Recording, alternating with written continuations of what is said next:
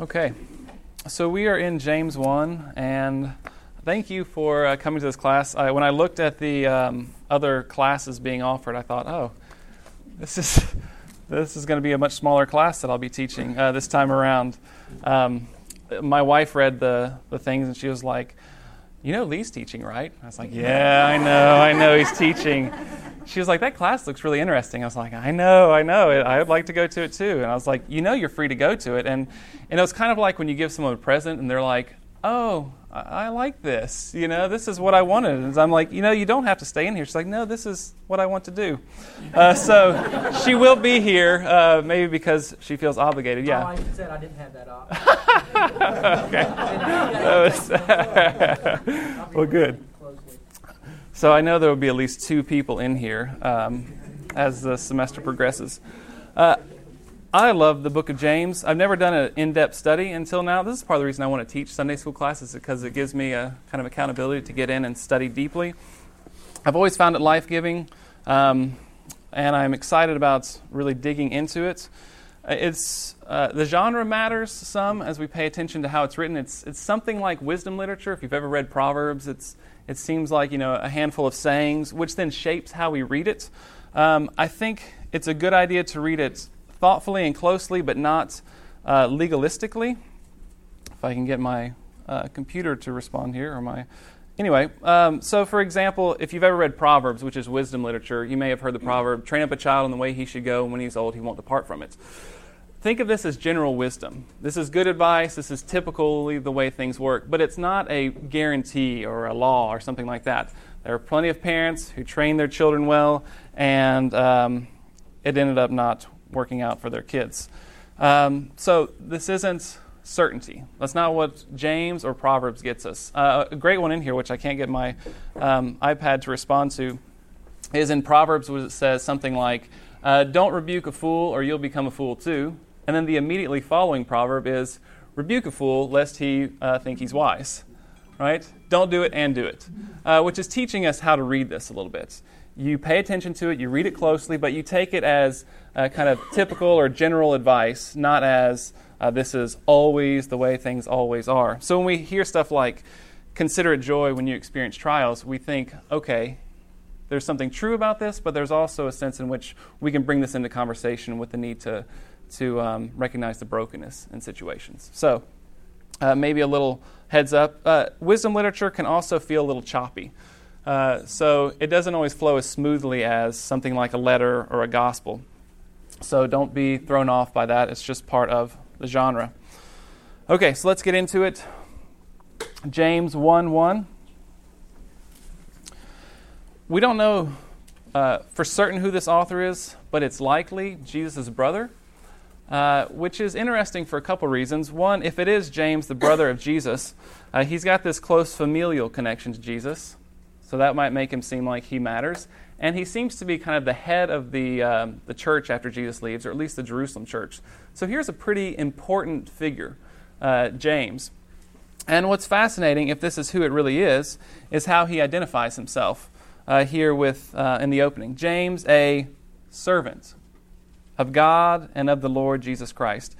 He doesn't see himself as brother of Jesus or as leader of the church, but his primary identity is servant. We can fly past this first verse, but what I think it does, if we slow down, is it helps us see James's disposition, and it invites us to adopt the same disposition. Who is he? Fundamentally, not leader of the church, not brother of Jesus.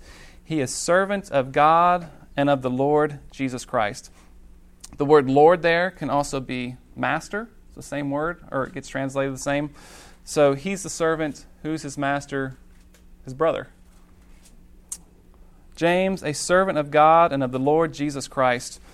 I think I've mentioned this in previous classes, but Christ is a title meaning Messiah. When you see Christ, that's King Jesus. That's the one that Israel's been longing for. This isn't a last name. He's not Mr. Christ or Rabbi Christ. He is Messiah Jesus. So here is his opening disposition. He is James, servant of Master Jesus, Messiah. And from this position, he's going to move forward, calling us to wisdom. I could almost stop here, I think, if we could just get this. if you could replace your name, Josh, my primary disposition, servant of the Master, Jesus, Messiah. And if we could just get that, how much wiser might our lives be? And this is where I think James is going to point us to. As Jesus is Messiah, and he writes to the 12 tribes in the dispersion or in the diaspora. So whoever this is written to, he refers to them as though they're like the 12 tribes of Israel. They're like the restored or the renewed Israel.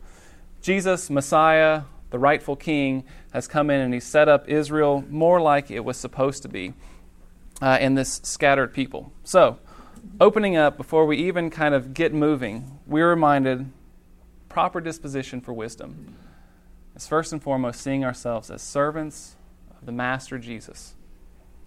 I'm not primarily Josh, assistant professor at Lipscomb. I am Josh, a servant of the Master Jesus, who is Messiah and who has called me to be among his people Israel. You can already feel the kind of shift that might call us to within our world. And so he opens up verse 2. My brothers and sisters, whenever you face trials of any kind, consider it nothing but joy. Okay, so this is a weird opening here. The language of consider or to think or to be wise, this, according to at least Luke Timothy Johnson, I didn't fact check him here, but he says this in the first chapter of James 17 times this kind of language of consider shows up. So what he's already getting us to do is to think about how we think. How do you think? Here's how you're going to consider life, because there are competing ways to look at life. And in the way James looks at life, he looks at it in such a way that he can say, consider it joy when you face trials of any kind, because you know that the testing of your faith produces endurance, and let endurance have its full effect, so that you may be mature and complete, lacking in nothing. Whatever joy is, as he says, consider it nothing but joy, it's not synonymous with pleasure or happiness. And this is where the larger biblical witness can help maybe make sense of this. We've seen Jesus go through trials, and he doesn't just smile the whole way through and skip, right? He is in anguish. He cries. We see the same with Paul. So whatever James is getting at, it's not just pleasure or happiness. But what makes sense of him saying consider it joy is because he has a different end in mind. Why might you consider it joy when you face trials? Because it's shaping you. Because it's giving you endurance, and endurance is helping you be mature and complete. See, it's already a different disposition. And it's already a countercultural kind of wisdom. If your goal is kind of hedonistic, you want pleasure and you want to avoid pain, then there is no sense in which you can consider suffering joy. But if your goal is not avoidance of pleasure or avoidance of pain and the pursuit of pleasure, but if your goal is becoming mature and complete and growing in perfection, well, then you realize that even suffering cannot get in that way. Because God can take whatever comes and he can use it to shape you into the person he calls you to be. This is why you can consider it joy. Not happiness, not roses, but I know that whatever happens, no matter what, God is in control and he can make possible what he has called me to be and what he wants to happen. Nothing's going to stop that. Satan's going to throw trials and tribulations in your way. Guess what? God can use them for good. And that's why we can consider it joy, because we have this different perspective on life. And there are two kind of main ideas besides that opening thing, that disposition of that we are servants and Jesus is master. Two things that I think this first chapter of James helps us adopt. The first one that we see here is it's calling us to be wise, to have a God's eye point of view. A worldly point of view, there's nothing good from suffering. A God's eye point of view is that in his providence, he can use suffering to create in you who he wants you to be. He can take any difficulty and shape it for good. So will you take the kind of horizontal point of view, those on the same level as you, or a God's eye perspective? If you adopt a God's eye perspective, it then shapes the way you even experience something as significant as trials. So to read this again, My brothers and sisters, whenever you face trials of any kind, consider it nothing but joy, because you know that the testing of your faith produces endurance. And let endurance have its full effect, so that you may be mature and complete, lacking in nothing. If you're in here for Hebrews, Hebrews is calling us to pursue perfection. Not in like you always feel like you're never good enough, but this is who we're called to be. We're called to be like Jesus. And James is in this same stream. What matters? What matters is that we become the kind of people that are Christ-like. We follow our Messiah and our King on this path of goodness and growth and virtue. Verse 5, if any of you is lacking in wisdom, so this is getting to that same point, how in the world am I going to see trials as joy? Anyone actually tried to do this? You go through a hard time and think, okay, how am I going to see this as God working through good, and it's almost impossible? Well, it's almost impossible because we need wisdom from above. And it's a slow process. If any of you is lacking in wisdom, ask God, who gives to all generously and ungrudgingly, and it will be given to you. If we're going to adopt the God's eye point of view, we ask. Prayer simply makes sense in this perspective. If what you're wanting to do is see a different or a God's perspective, then of course you pray to God for it. Ask God, who gives to all generously and ungrudgingly. So James' theology, his view of God, is primarily a God who is generous and giving. And that's an important kind of bedrock or foundation for what follows. Verse 6, but ask in faith, never doubting, for the one who doubts is like a wave of the sea, driven and tossed by the wind. When he says ask in faith, not doubting, it could be simple as just believe it's going to happen. I wonder if there's more to it in this context, that you don't just kind of ask believing, but part of faith is what just came before it, is you trust that this God is good and that He is giving. If you don't have a view, if you don't by faith believe that God is good and generous and gives to those who ask, then it's really hard to get out of the gate and ask Him for that wisdom.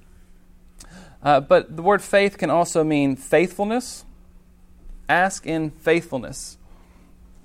This happens time to time when I realize that I am not having a God's eye point of view. And I think, saying I'm in a very rare argument with my wife. And I think I could ask God to give me His perspective on this, but I don't really want to. Because then I might have to be humble, and I might have to admit I'm wrong. And so rather than asking in faithfulness, I just would rather ignore His perspective. And so maybe that's a piece of it here. When you ask God for wisdom, you have to ask with a willingness to accept it.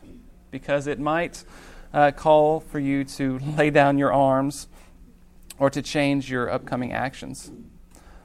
Ask in faith, never doubting, for the one who doubts is like a wave of the sea driven and tossed by the wind.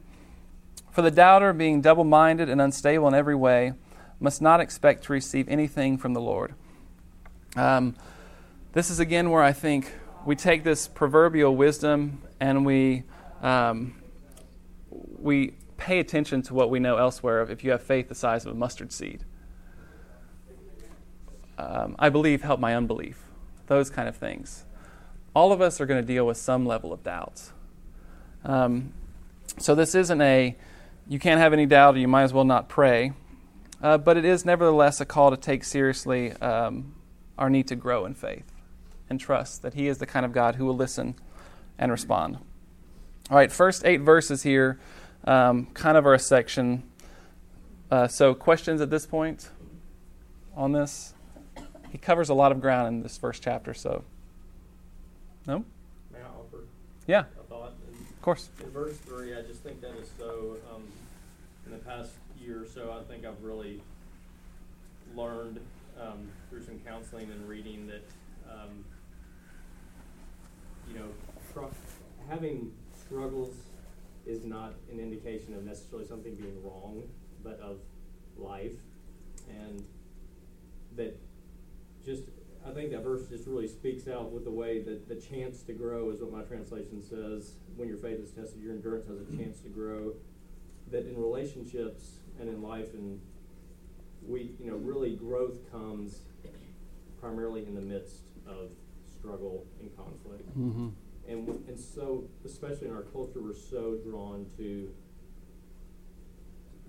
conflict being away avoidance, from yeah. conflict and feeling like everything is okay, that we miss out on the opportunity to grow in our relationships or in our faith, because it's just unnatural for us to accept that, oh, this is actually an opportunity, and I'm only going to grow. I would go so far as to say we will only grow in the midst of trial and conflict, not when everything seems, quote, okay. Yeah, that's great.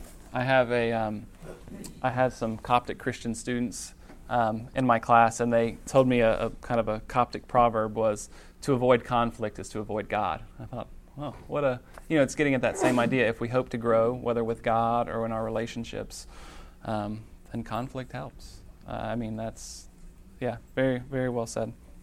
Anything else before we move into some teaching on wealth? Yeah. I think it's interesting, too. This whole kingdom perspective, things that, without the kingdom, things that are trials for us now would not have been trials. Say more. Because we have a different perspective in things, and things that we would have just naturally done become things in which the kingdom challenges our lives. And I think that's part of what James is saying as far as joy goes, is the fact that we realize that there's some transformation that's happening. Mm-hmm. Of course, there are trials that we can't avoid that are common to everyone, but I think the other part of that is a perception of the things that we are being challenged by are different now because of the fact that we have this kingdom perspective. Yeah. Yeah, and I think that fits James kind of seems to go back and forth between, this individual stuff and communal stuff. There's stuff that applies to each of us, but applies to us as a whole as well. And I think this kingdom community is feeling pushback because they're operating in weird ways, and it's creating conflict and persecution. Verse 9. Oh yeah, absolutely. The picture of doubt to me.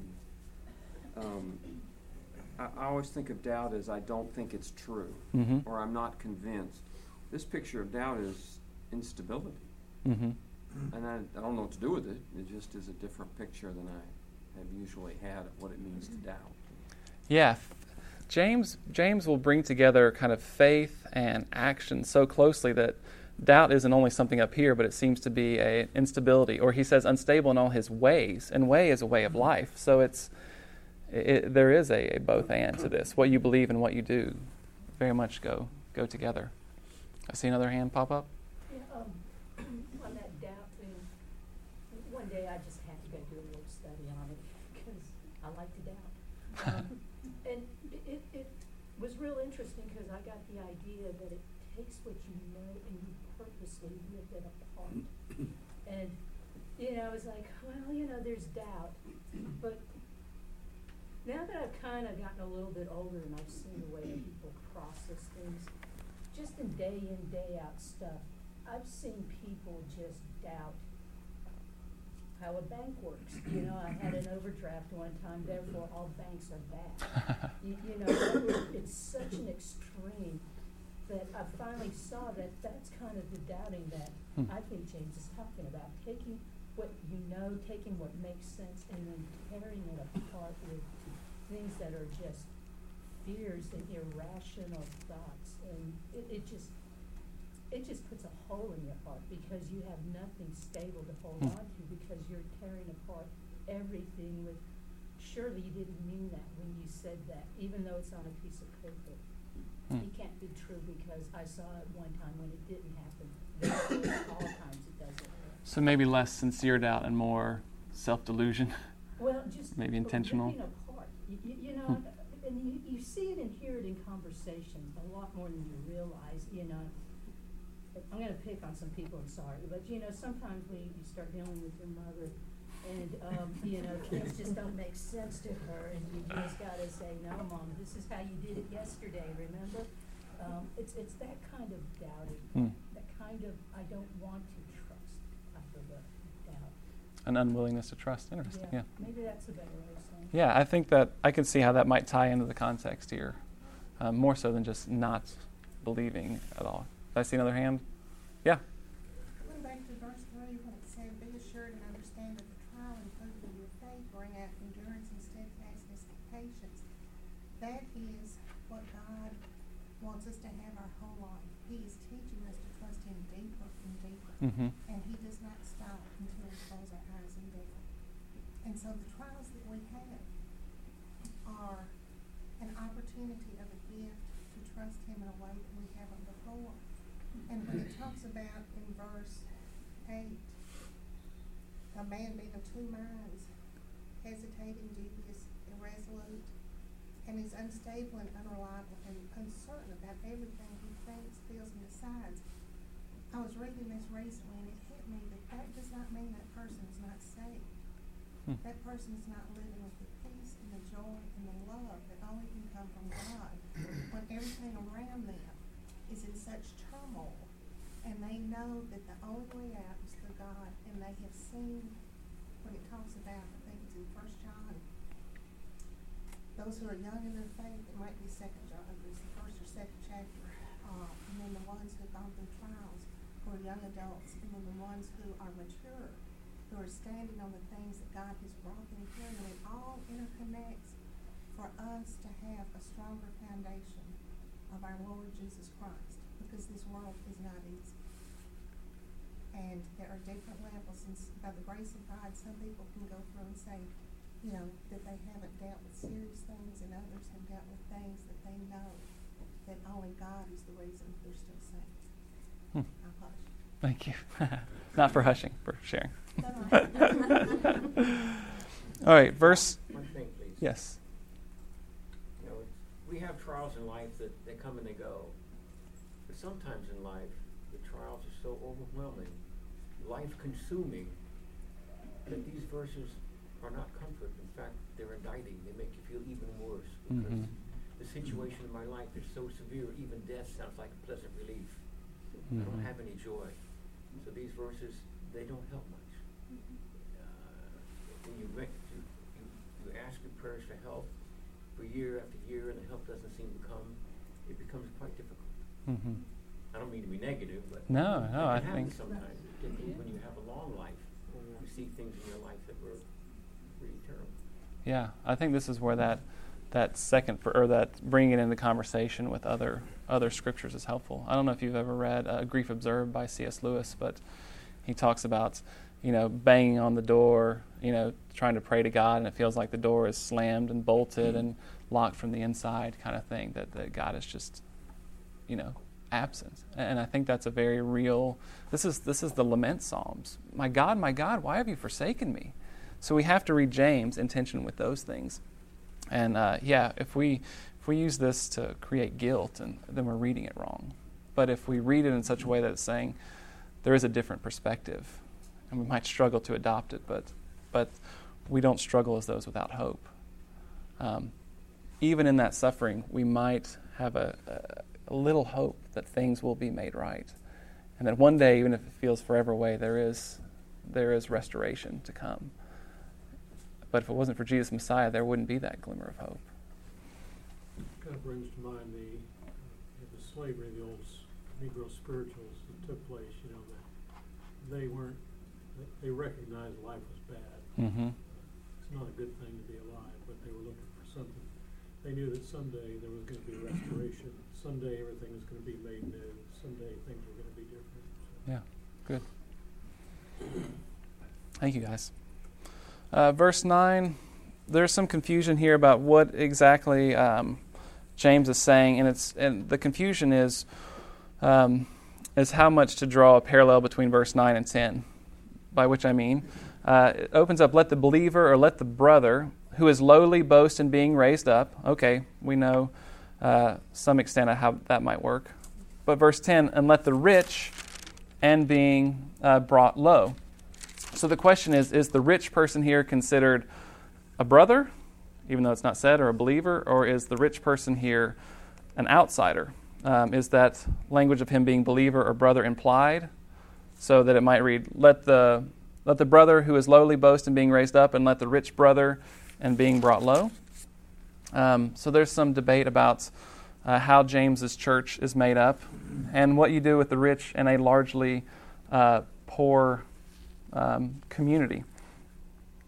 So, assuming, let's hope so, because we're in a rich congregation, that that maybe this is referring to a rich brother, it does cause us to ask questions about what does it mean for the rich believer, the rich brother, the rich sister to be brought low as they enter into this community. Is it a bringing low of realizing that the things that the world thinks matters, when you come into the kingdom community, you lose some of your status because you're surrounded by people who realize that that stuff isn't important? This is one way in which you experience humbling. It should be at least part of it. Maybe there is a sense in which, too, becoming part of this community, as I think many generous people in here have realized, means that there is a certain amount of dispossession. There is a giving away. And with that giving away comes its own kind of humbling. You don't always have the nicest and the best, and those who are in your same bracket you no longer are keeping up with. Whatever it is, there seems to be the sense that the wealthy experience a humbling as they enter into the kingdom community. Or the flip side is the wealthy who are opposed to the kingdom community will be brought an ultimate humbling. Blessed are you who are poor, woe to you who are rich. If you haven't paid attention to this in James, so much of what James says seems like commentary on Jesus' sayings. Because the rich will disappear like a flower in the field. It's the end of verse 10. For the sun rises with its scorching heat and withers the field, its flower falls and its beauty perishes. It is the same way with the rich. In the midst of a busy life, they will wither away. So I've said the first thing is James is calling us to a God's eye perspective, seeing things as God might. The second that we see in James is a long-term perspective. We don't look at the immediate as kind of where wisdom is found. We look long-term as where wisdom is found. Short-term, it looks like wealth and beauty is what matters. Long-term, those things aren't so important. To get this idea across to my freshmen, I will play the, if you ever watch the Oscars, they'll have the tribute to movie people or whatever, actors and actresses who've passed away in the last year. And I play a few minutes of it, and they're bored to tears because they don't care about those people. And then I help them see that 50, 60 years ago, these were the it people. This is who everyone wanted to be like and look like and emulate. And now you don't even care. In fact, you disdain them.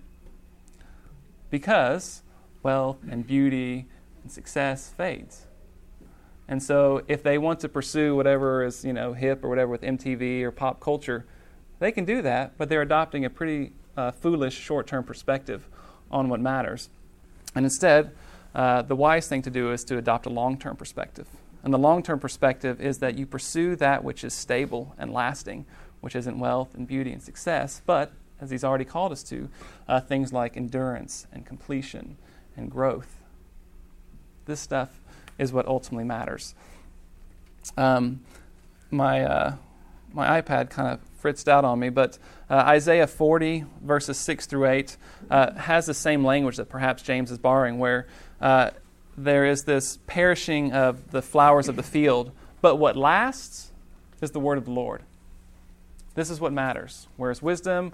Where is truth? It's in the word of the Lord. And so if we're thinking about wise and long-term perspective, we invest ourselves there and not in fleeting things.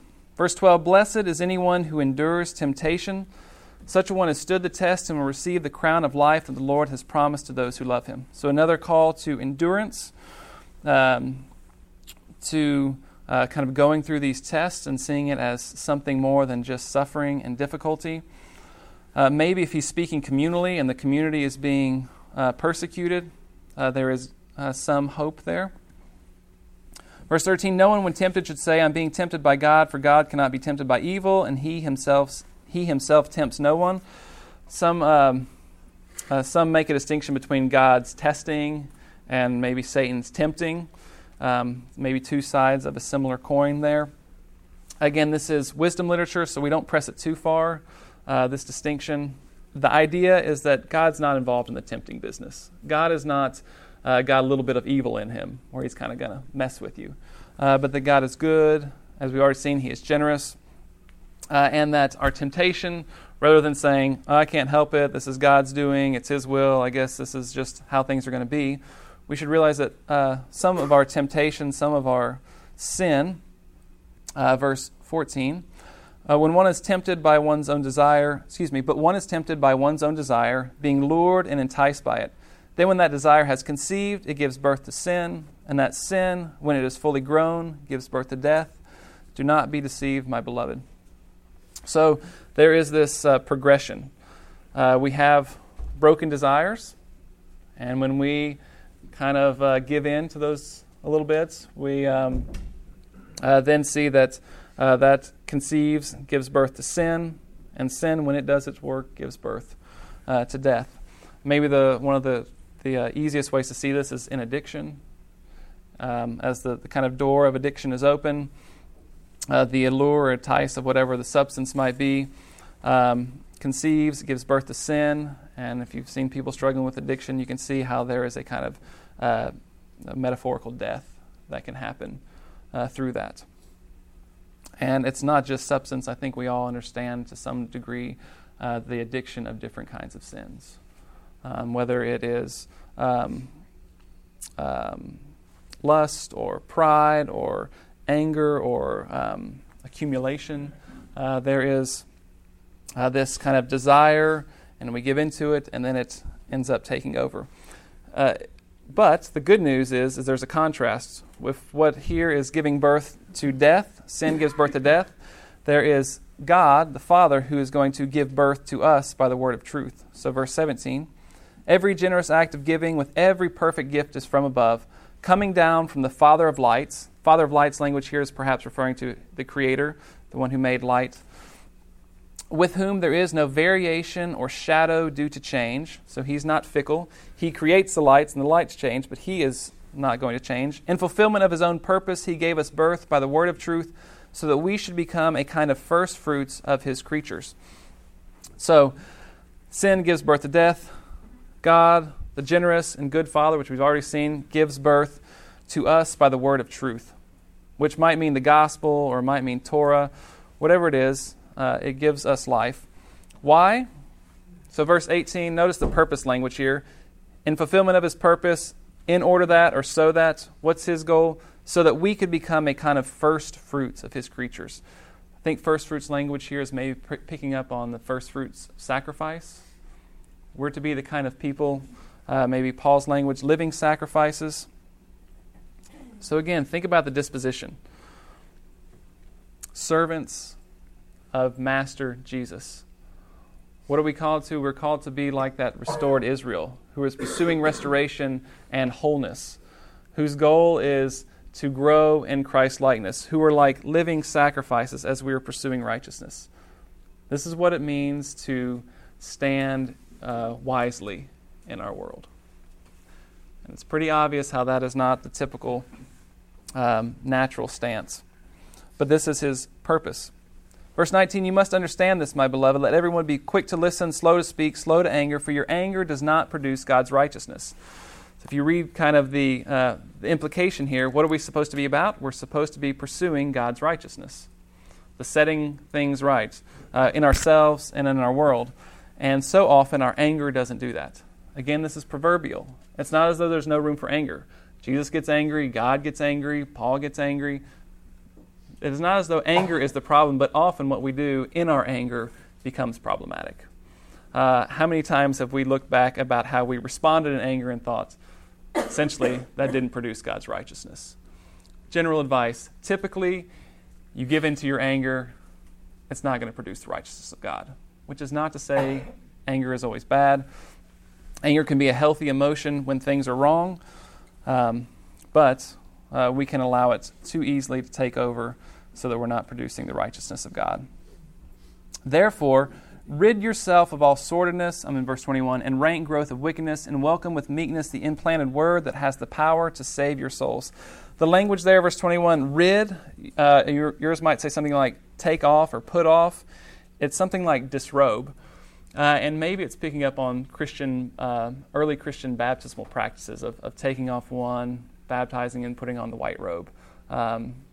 Some idea of that seems to maybe be picked up here. We are taking off one thing, and then we are putting on Christ. That's what you get elsewhere in the New Testament. You're taking off this. What our anger doesn't have the power to produce, verse 20, our anger doesn't produce God's righteousness. Guess what? Verse 21, God, through His Word, His implanted Word, has the power to save your souls. What our anger cannot do, God's Word can. So that's why we put off one and take on another. Also, what we see here is that our ability to grow in this and to pursue God's righteousness is seen as implanted. This isn't something we drum up on by ourselves. This is a gift. This is part of where grace comes in. It's not just grace to go to heaven. It's grace to be able to be these kind of people. There is this seed, you might say, implanted is the language here. But we do have a role to, maybe sticking with the metaphor, to water it, to nurture it, to feed it, so that it might grow and we might be the kind of people who can pursue the kingdom or produce God's righteousness. Verse 22, this is one of those metaphors that I think really sticks with you and is meaningful. We'll read all the way through 25. But be doers of the word and not merely hearers who deceive themselves. For if any are hearers of the word and not doers, they are like those who look at themselves in a mirror. For they look at themselves and on going away immediately forget what they were like. But those who look into the perfect law, the law of liberty, and persevere, being not hearers who forget, but doers who act, they will be blessed in their doing. So the analogy, and the Greek is especially helpful here. It's not just you look at yourselves, but you look at your natural face. In the mirror, you see your natural face. You see who you are. And what James is saying is, when you look in the Word, that is actually showing you your natural face. And the language natural here, genesis, in Greek, it's who gave birth to you? God, by the word of truth. What is your natural face? You look, as it says in here, in the perfect law of liberty, the word of truth. The glass mirror gives you a certain sense of who you are, but your true natural self happens when you look at the word of truth. And that can mean something like Scripture or the gospel or Jesus. Who are you ultimately? When you take a God's eye or a long-term perspective, is not who you see in the mirror, it's who you see in the word of truth. You primarily, from the word of the gospel, are one who is loved by God so much that He sent His Son to die for you. And you are one who is called to be a servant of the Master Jesus, a kind of first fruits, like a renewed, restored Israel who is pursuing the righteousness of God. That is who your natural self truly is. That is what God has given birth, so to speak, to in you, primarily. So we look to Scripture, we read these things not so we can find a list of rules and okay, I got to keep this, or I guess Christianity says I need to do this. But what this is getting at, seems to be, is that this is not just some rules and some proverbs, but this is identity. We read this to find out who we are. And if we don't come back to it, if we don't stare into the mirror, we might forget who we really are. And so we'll be out there kind of unstable in all our ways. But when we keep coming back and we keep looking closer and closer, we discover who we truly are from God's point of view. And we get a long-term perspective so that we might live that out. And so it's not surprising, as we close here, as we understand who we are, verse 27, that religion that is pure and undefiled before God the Father is this: to care for orphans and widows in their distress, and to keep oneself unstained by the world. That's worth highlighting right there. Religion that is pure and undefiled before God the Father is this: to care for orphans and widows in their distress, and to keep oneself unstained by the world. And this is such a natural progression. When you find your identity in the word of truth, in the gospel, what's your identity? That God loved you when you were seemingly unlovable. What is the natural ethic? Is that you love those whom the world sees as maybe unlovable or having nothing to offer. The orphans and widows in that society would have been the marginalized.